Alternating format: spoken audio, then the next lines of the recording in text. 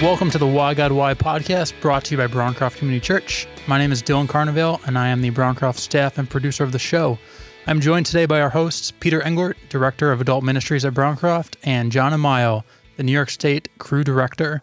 Why God Why is a podcast where we ask 21st century questions about God that you never thought you could. And today's guest, Carl Binger, a mental health counselor. Today we're talking about why God Why am I so depressed? John, Pete, take it away.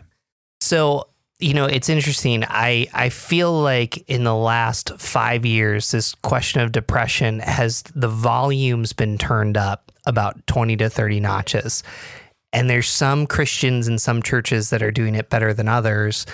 And I feel like there's more of an awareness, but there's still this cloud that shrouds it. And that's why I'm really excited to talk with Carl. I don't know, John, what do you think? Yeah, one of the things that I notice within the church space is that sometimes there can be this idea that the way to deal with depression is essentially just put on a happy face, And I think if that's the attitude we carry toward depression, there are so many people out there that are suffering that ultimately, any message that we give, they can't hear if that's the only thing that we're telling them.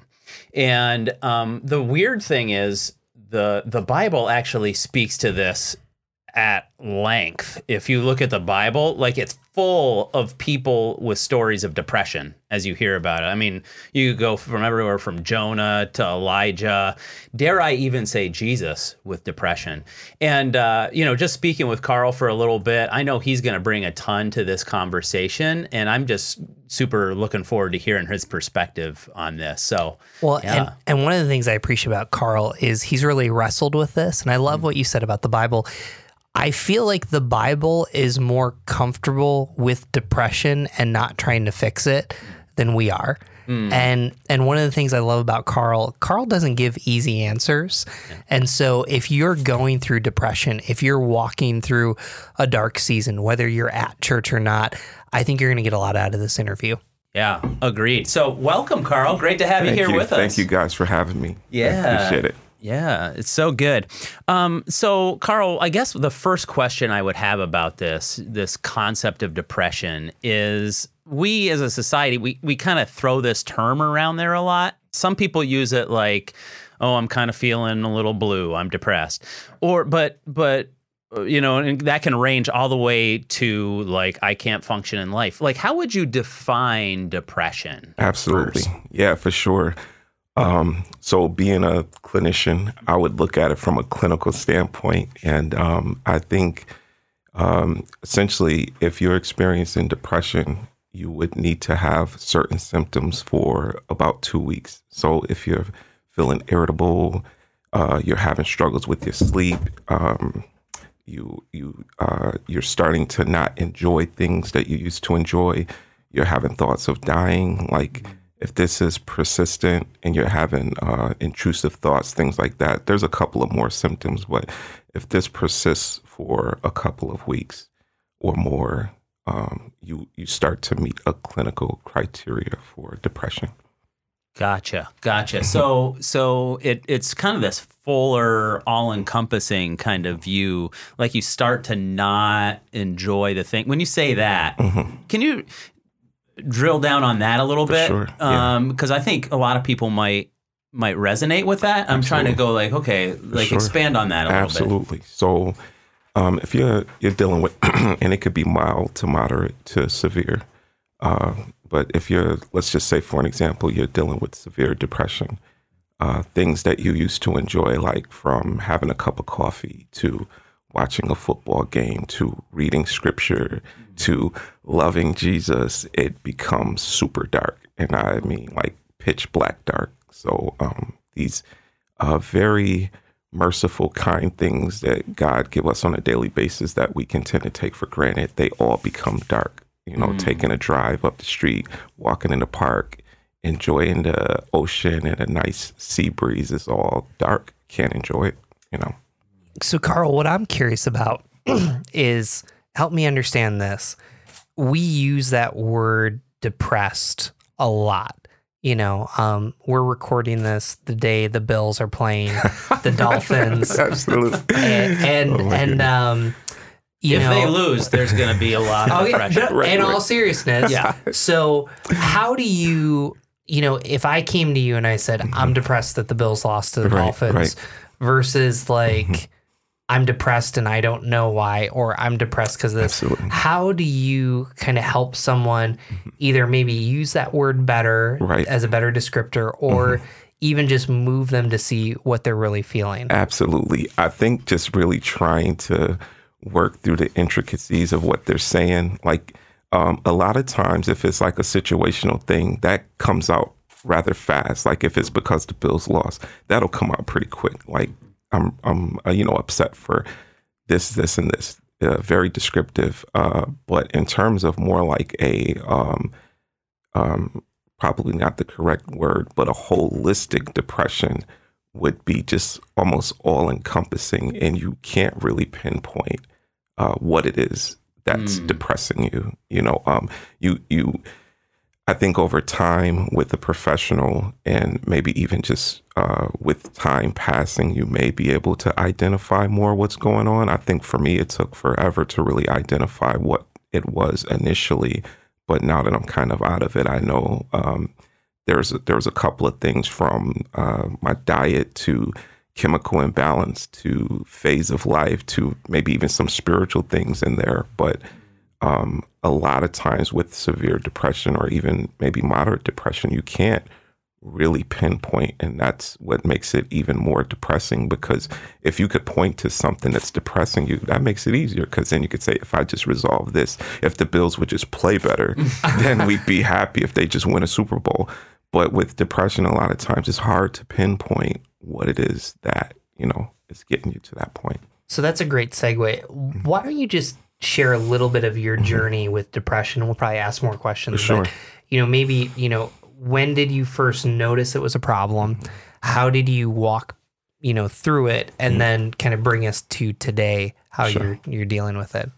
For sure. So I think it started in 2006. I was a junior at Brockport, and I was studying sociology, and I just really started to feel weird in the sense that these feelings were foreign to me.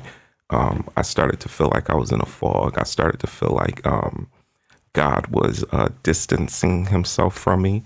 My sleep started to get troubled. My eating was off. I started to develop like acid reflux. I'm trying to think what else happened. A lot of the things that I used to enjoy, I wasn't enjoying anymore. I had took a trip down to see my friend in Florida, and I was born in Florida, and Florida to me is still like the Garden of Eden. Like I almost think historians got it wrong where the Garden of Eden was. I think it was in Florida, but Florida is just so beautiful. And when I went down to visit my friend on like, I think it was maybe like a spring break, I just could not believe how much I couldn't enjoy Florida. I knew something was wrong. I just didn't know what it was. But everything from the air, the air just smells beautiful. Couldn't enjoy that. Couldn't enjoy waking up in the morning. Couldn't enjoy scripture. Couldn't enjoy coffee. Couldn't enjoy worship with my friends and just prayer and just all the things that I loved and held dear to my heart. Couldn't enjoy it. And then as time went on, these things just became darker and darker and darker. And so as I'm, going through my junior year, I was engaging my friends, engaging other Christians. And, I would talk about it. I would, being the person that I am, I'd be transparent and say, hey, man, this is what I'm going through. There was a girl that I was potentially going to date. And I had kind of told her about this, and she said, suck it up, like just kind of suck it up, sort of. And, very, very godly person, very caring person, but just the words, it just hurt that much more. I had another brother of mine in Christ say, when I was telling him about it over the phone, he said, man, you're still going through that? Almost as if like I was supposed to kind of pray and read scripture and it just was supposed to go away.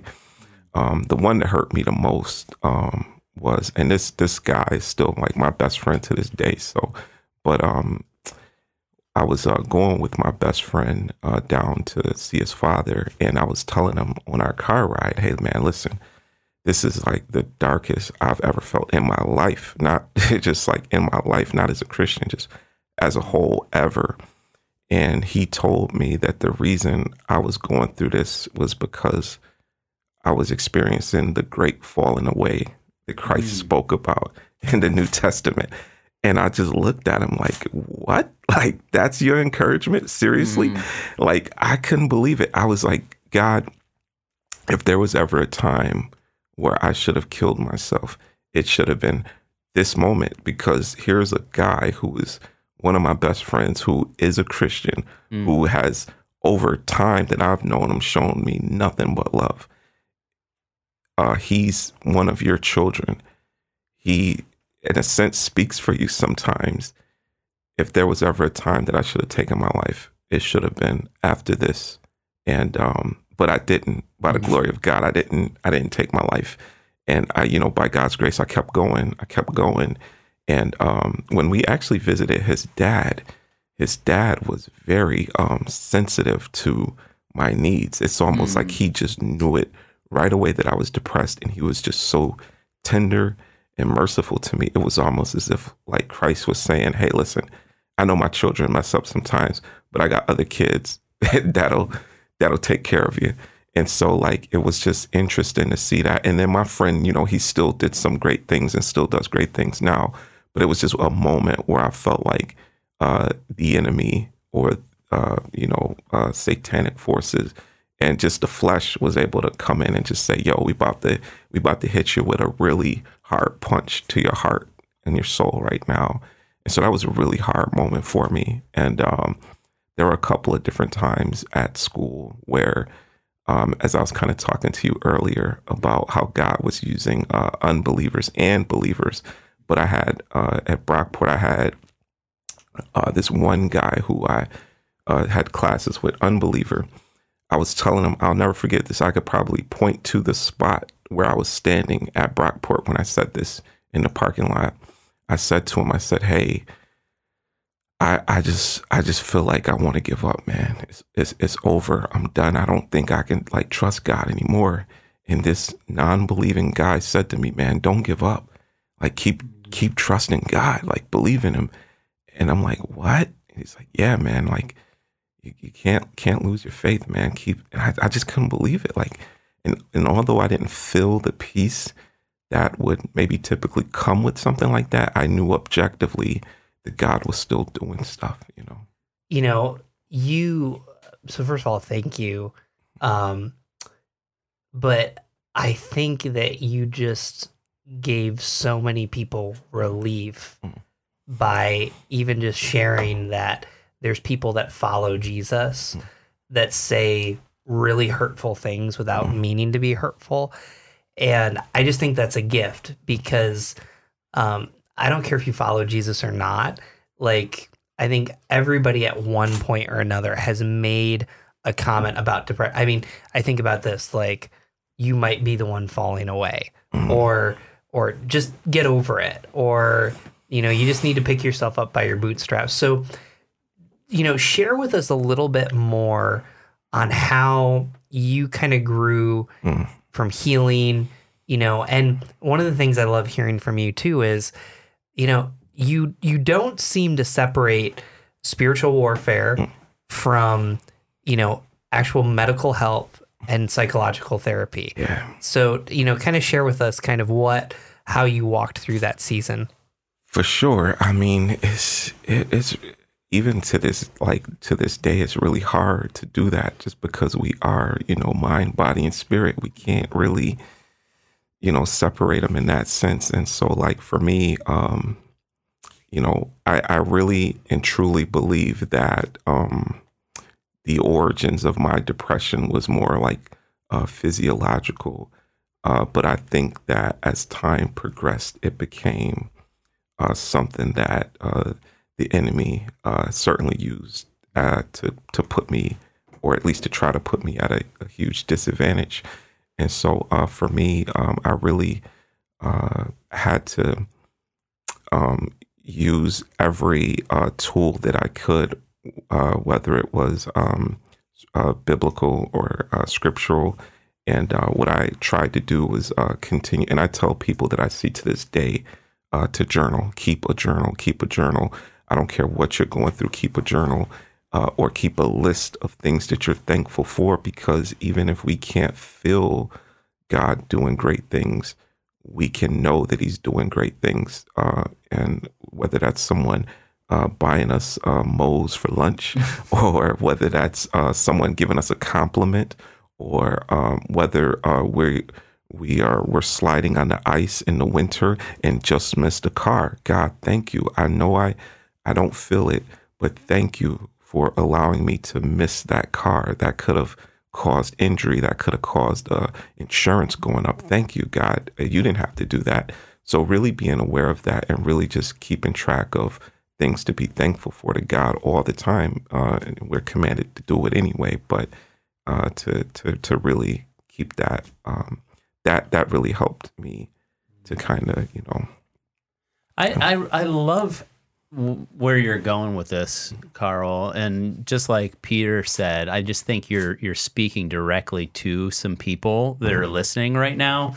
And modern Christianity, sometimes we get this idea that we can't talk about certain topics, or maybe this is just something that God wouldn't accept.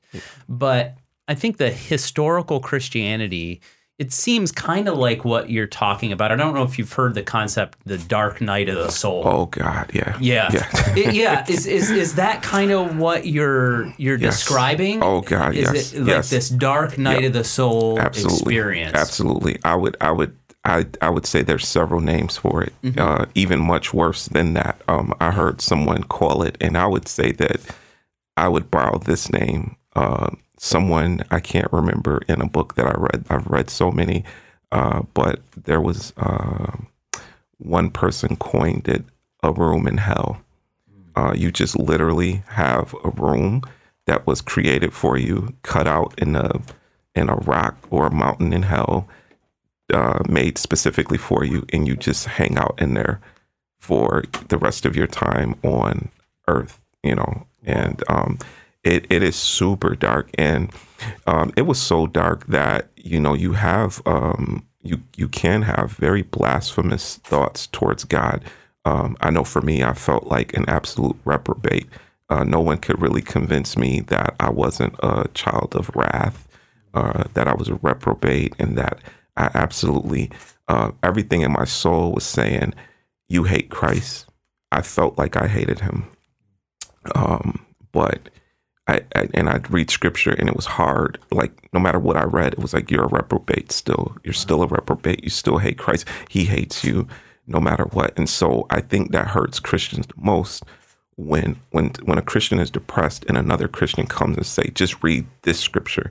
And it's like, you almost get, I know for me, I was just so angry at other Christians who were happy and had the joy of the Lord, and it didn't seem like they could really empathize with me, because they'd read the scriptures that I used to enjoy and tell me to read those same scriptures, but then they would only bring me misery and pain, and not promises, but condemnation, and so I just,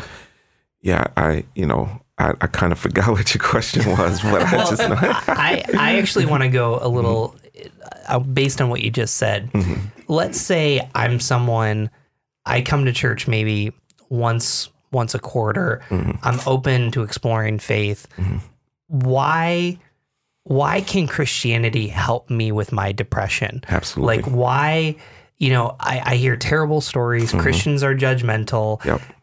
You've confirmed Christians can be judgmental. Oh, absolutely. So why go to Christianity with my depression? Why go to Jesus? The reason why is because Jesus experienced it far worse than any of us ever will. Like, not even, and I was kind of talking to you about this earlier, about the description of hell, and how, I think going through depression, I know for me personally, I said, there's no way hell can be worse than this. And it's such a blasphemous thought, because it is. Hell is, we can't even imagine what hell is like. And the most gifted teacher in Jesus gave us illustrations and examples, and he's the perfect teacher. And he still didn't give us like that full picture. You know what I mean? And so we can't even begin to imagine what hell is like, or heaven for that matter. But I think that what was your question again? I'm so sorry. I get so into it. No. I think you're doing. I mean, just even your phrase, Jesus went through it. Yes. It's interesting. Buddhism would say, depression is part of this like it's almost, and again, I could be misrepresenting, but Buddhism is almost, you need to go through depression. Like, I'm looking for it. Right. Hinduism says if you're depressed, like, it's based on your caste system. And I think other religions would say you're depressed because of karma, something like that. For sure. And Christianity, so to speak, is this other, like, the way it's presented is depression is something wrong with you. Yeah. Whereas the way the Bible explains depression, and just even what you just said about Jesus experienced depression, like, I don't know of any other religion that kind of says he didn't go looking for it. It just happened, and he walked through it. For sure. And thank you for getting me back on track. But, I think we forget this. And, it's something I kind of, going back to your one question about, like, how did I navigate that, was Jesus was the man of sorrows. Like, that's his title in Isaiah, right? And so one passage, or one of the many passages that's encouraging, is Jesus in the garden, and I think it's Matthew 26. Yeah, and he says, "My soul is troubled to the point of dying." Right, like this perfect, the only perfect human, was troubled to the point of dying. Like, his soul, like his body, everything, just like he just to the point of I feel like I'm going to die. This is how bad this is, and pleading with his Father, and feeling so alone, and asking his disciples to pray with him and be with him, and they didn't even do that, and he suffered almost alone, and he knew it to the fullest extent. He tasted it to the fullest extent. A lot of his prophets in the Old Testament and New Testament tasted that depression, and I wholeheartedly agree with what you guys have already said, is that the Bible doesn't shy away from it. I'm actually shocked that more people aren't depressed. I'm actually shocked that every single person on this planet is not depressed. Like, especially after the fall of Adam, like, we should all be experiencing the worst conditions possible. But the fact that just some people are depressed or anxious or has PTSD, or, you know what I mean? Like, that's a miracle in itself, right? But it is not foreign to Scripture that we suffer. So, and that we should have a measure of, I feel like a lot of Christians these days fail to walk and empathize with people who have suffered, because either they have not suffered themselves yet, or they're just very afraid to touch on the topic, and that's a shame, because Christ tells us to carry each other's burdens, and to, I think it's in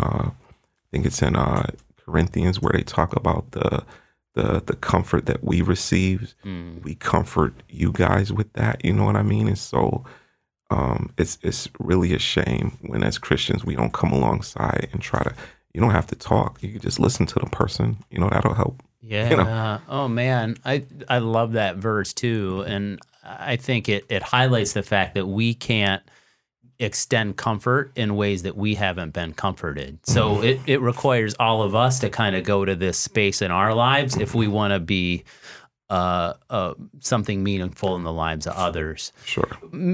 As I hear you talking, one question that comes to my mind is, suppose those conversations with your friends at that point, your Christian friends, were different. Like, what do you wish rather than get over it, rather than whatever, those other negative things, maybe you're experiencing the falling away. Like, what do you wish you would have heard from them in those moments? Like, and maybe that could be you, or maybe it's just advice to those of us that are out there that are wanting to be for sure loving to the people around us. For sure. I can actually give some examples of what people have said that was helpful. Yeah. A non-Christian person, a non-Christian said to me, and this was a person who was in the church for years and years and had like completely walked away from her faith. We were talking, and I felt close to her because I felt like she actually understood what it was like to kind of feel abandoned by God. And so I felt this closeness to be able to talk to her about what I was going through. And, I told her, I said, hey, I just know that I'm like not God's elect anymore, and it's causing me like severe distress, And she said to me, I'll never forget this, Carl, if you're not God's elect, why do you care so much? If you're not a child of God, why do you care? And she's like, I don't care, but why do you care? So you must be his if you care. It's like, wow, this is an unbeliever telling me this. I actually had I had a Christian tell me that too a little bit later, but just saying, yeah, if you care, that must be God working in your heart somehow to show that you're still his. I've had some other Christians tell me that, if, especially like going towards like the medication route, like where it was like, I'm trying everything, I'm praying, I'm reading scripture, I'm fellowshipping, I'm worshiping. You can't understand how unimaginably hard this is to do with the feelings I'm having right now. And it's not changing a thing. Like, it's not like I'm just doing it for a day. I'm doing it for weeks and weeks and weeks, and there's nothing changing. And I had some Christians tell me like, hey, it's okay to explore, the medical route because, if you have cancer or if you have stroke or these other physical things, it's appropriate to go to the doctor. Why wouldn't you be able to go for mental health? And that's one thing I think that's really can be hurting us as Christians, because I've heard it said a couple of times, like it's okay if you go see a doctor for a physical ailment, but if you go for something psychiatric, it's of the devil. It's like, how like one-sided or hypocritical is that? Like, we gotta take care of our bodies, and we gotta go seek help if God has gifted these other people around us to help us out, And so to answer your question, if I heard more of that on a consistent basis, hey, there may be something else going on. It may not be a spiritual thing. Hey, if you care about these things, that's a sign of the Spirit actually working in you. That would have been super helpful. But it was more of the opposite, where it was like, and it was just constant attacks. It felt like anyway. So I love where we're going, and in a little bit we're going to close up. And this conversation has just gone really fast, which is what I love. But so Carl, you're my friend, and you hypothetically share with me that you're depressed, or you might not use those words, but kind of the words that you like, there's something wrong, I can't pinpoint it. How can I best relate to my friend that's depressed? That I'm not causing more pain? I mean, what were the words that you wish you heard? What were the actions that you wish? Really, because I'm guessing if our listeners here aren't in a season of depression right now, they probably know someone that is. And probably, the biggest thing that, you can do is just, hey, let me walk you through what you need to know, and probably things to say or think about or questions to ask. For sure. And I think just letting the person talk, let the person like pour it out and carry that person's burden. Like, we're commanded to carry each other's burden. If you're not feeling that burden, then God is calling you to carry that burden to an extent to where you feel it and you can like walk next to this person and carry their burden. So I think listening to them and allowing yourself to be burdened with their burden. And then I think asking them, how can I serve you? How can I love you? What would be the best way for me to help you? You know what I mean? Let them tell you. Like we don't know, especially if we haven't dealt with it yet. We don't know what to do. So let me ask you, how can I serve you? You know, and the depressed person may not know either. Like they might like, hey, this is foreign to me. I don't know what to do. I just know I'm suffering right now. But I think you could at least take some first steps in saying, how can I serve you? And before even doing that, just listening. I mean, scripture says, be quick to listen, like slow to speak. Listen to people, like listen. That's a gift to just listen and just don't be quick to speak into their lives, but rather asking them how you can help them. And I think you could start off in a really good place. You know? Would you have known how to answer that question if someone were to ask you when you were really in your season of depression, like, how can I help you? Would you have, what response would you have given? Can you kind of put yourself back there? Honestly, I don't think I know for sure that I did want someone to listen to me, and that did help. I think maybe not giving me these, just kind of giving me these quick fixes was that was not helpful. Like saying, just read, just pray, just do this, almost as if like this thing is gonna go away instantly was not a good answer. So for me, don't give me the false hope that this thing is gonna go away quickly, but let's just kind of walk through a plan to get me to a better place. You know what I mean? You know, I've gone and seen a counselor, and I don't know where anxiety started and ended and depression started and ended. I can look back at seasons in my life and say, yeah, you were depressed. And, you know, even going back to John's question, you know, I'm risking even saying this. Like, I think at some point you don't have to ask for permission. You just have to do it. And so the people that meant the most to me, they just included me. You know, there's times when I've had crisis in my life. I just wanted to be invited. Right. Like if you're gonna binge watch something on Netflix, like I just want to sit on the couch next to you. Or, you know, if you know you're gonna go bowling, or if you're gonna do that, or like, you know, even just someone bringing my favorite coffee without being, and like, I think one of the things that just really irks me, and it irks me about myself, which is you ask people for help, they don't know. Like, so in some ways, experimenting and like just doing things, I think is just so powerful. And, you know, I mean, you do that with the risk of saying, if I crossed a boundary, let me know. But I'm working so hard to be in your life, not because I expect anything in return. I just know you need something. Sure. Yeah, absolutely. And I think, you know, just like we always have to be looking at the example of Christ. And I mean, he just did it so perfectly. But I mean, even if you look at how he went after the lunatic who was cutting himself amongst the tombs, he went out of his way to go get that guy. And like he chatted, he talked with him, he cast the spirits out, and you know he spent time with this man, so much so that the guy was like, "Hey man, can I come with you? Can I come with you? Like you showed me so much love and affection and service that I want to hang with you now." And that's typically, unfortunately, I don't get the sense that that's the service that these individual Christians that are experiencing depression are getting. I don't get the sense that they're getting that a lot.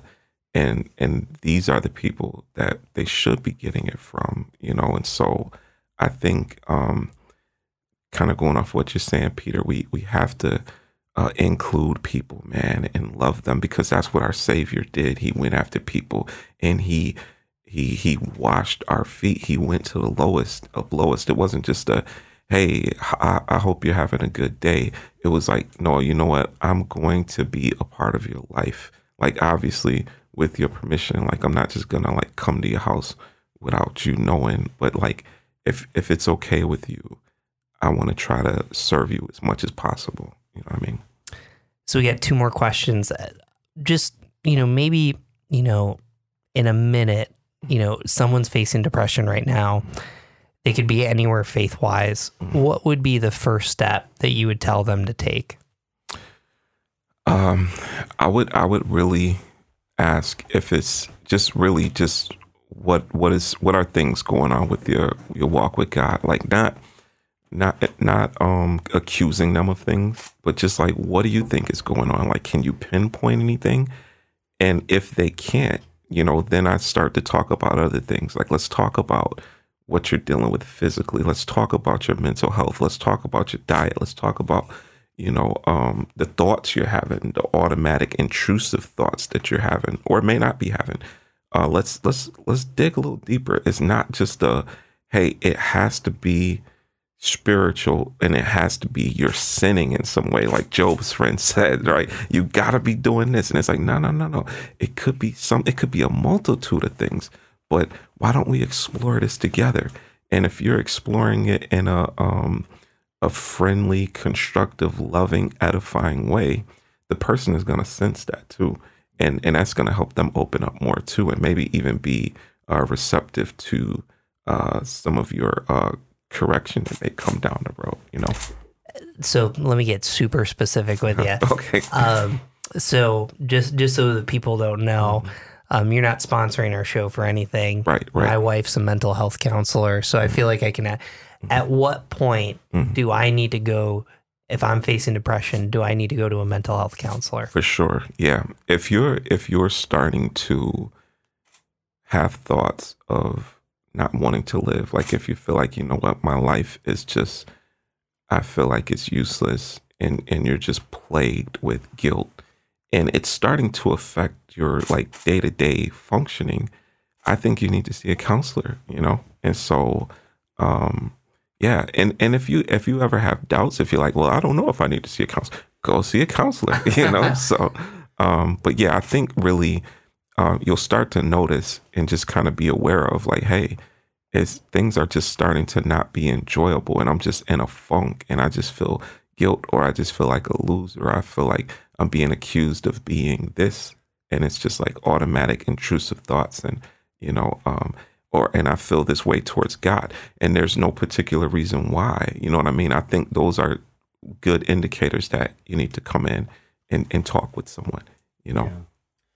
Well, let's close with this question. So it's interesting, Carl, following you, our next episode, we're interviewing Jennifer Ferrari about codependency. So John and I just got free counseling from both of you. So I appreciate the session. This has been great. I love it. I love it, man. Thank you. Man, this is so great. Let me, so our closing question always, John and I are going to answer this first. And so that way you can pick up the pieces for anything that we messed up. But, how do we see, Jesus engaging depression, and how do we bring Jesus to this question? So who wants to go first, John, you or me? Sure. Let's step up to the plate. Carl's already done such a great job at this. So I feel like in many ways what I'm doing is just repeating some of the stuff that Carl's already brought up. Just the fact that the Bible would describe Jesus as a man of sorrows, acquainted with suffering, like that in and of itself should tell us something about who Jesus really is. And it should also let us know that he isn't afraid to enter this space with us. Mm-hmm.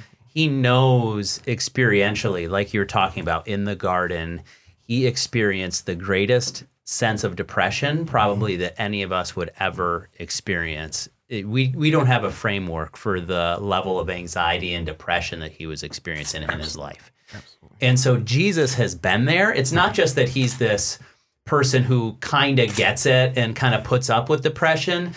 he identifies with us in our weakness. That's what it says in the Bible as well, is that he identifies with us in our weakness. And so I think that's so important for us to grasp in this concept, in this discussion as well. I'm currently studying Ruth 1, and it's a story about a woman named Naomi and a woman named Ruth. And Naomi loses 2 sons and a husband. And this is where I think, so we talk about the Bible being descriptive, not prescriptive. And, Ruth 1, the author doesn't give interpretation on Naomi's words. It just basically describes, this is a woman grieving the loss of 3 sons, grieving the loss that her 2 daughter-in-laws have infertility, which is a whole nother big thing. And the Bible is so secure and God is so secure that she's able to say, don't call me Naomi, which means pleasant, call me Mara, which means being bitter. And I look at that passage and the end of the story is Ruth ends up being part of Jesus's line. But in this moment, the Bible is just so real. And that actually points to, as in, you can grieve and be depressed so well that Jesus will come to you in those moments in ways that you may not have expected. And it's beyond the pat answers. And in some ways, God's not calling us to run from that depression, but to run to it in a powerful way. So, absolutely, Carl, clean us up. Oh man, great! I love this. Thank you, guys.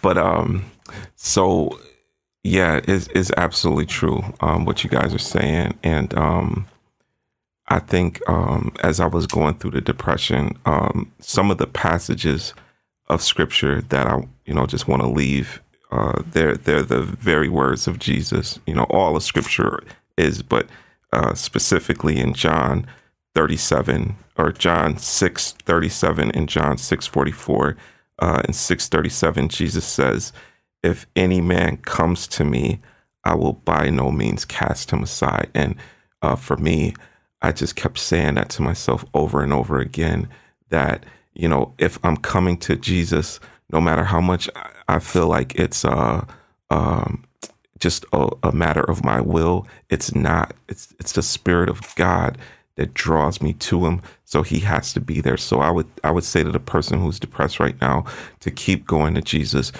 Don't run from him.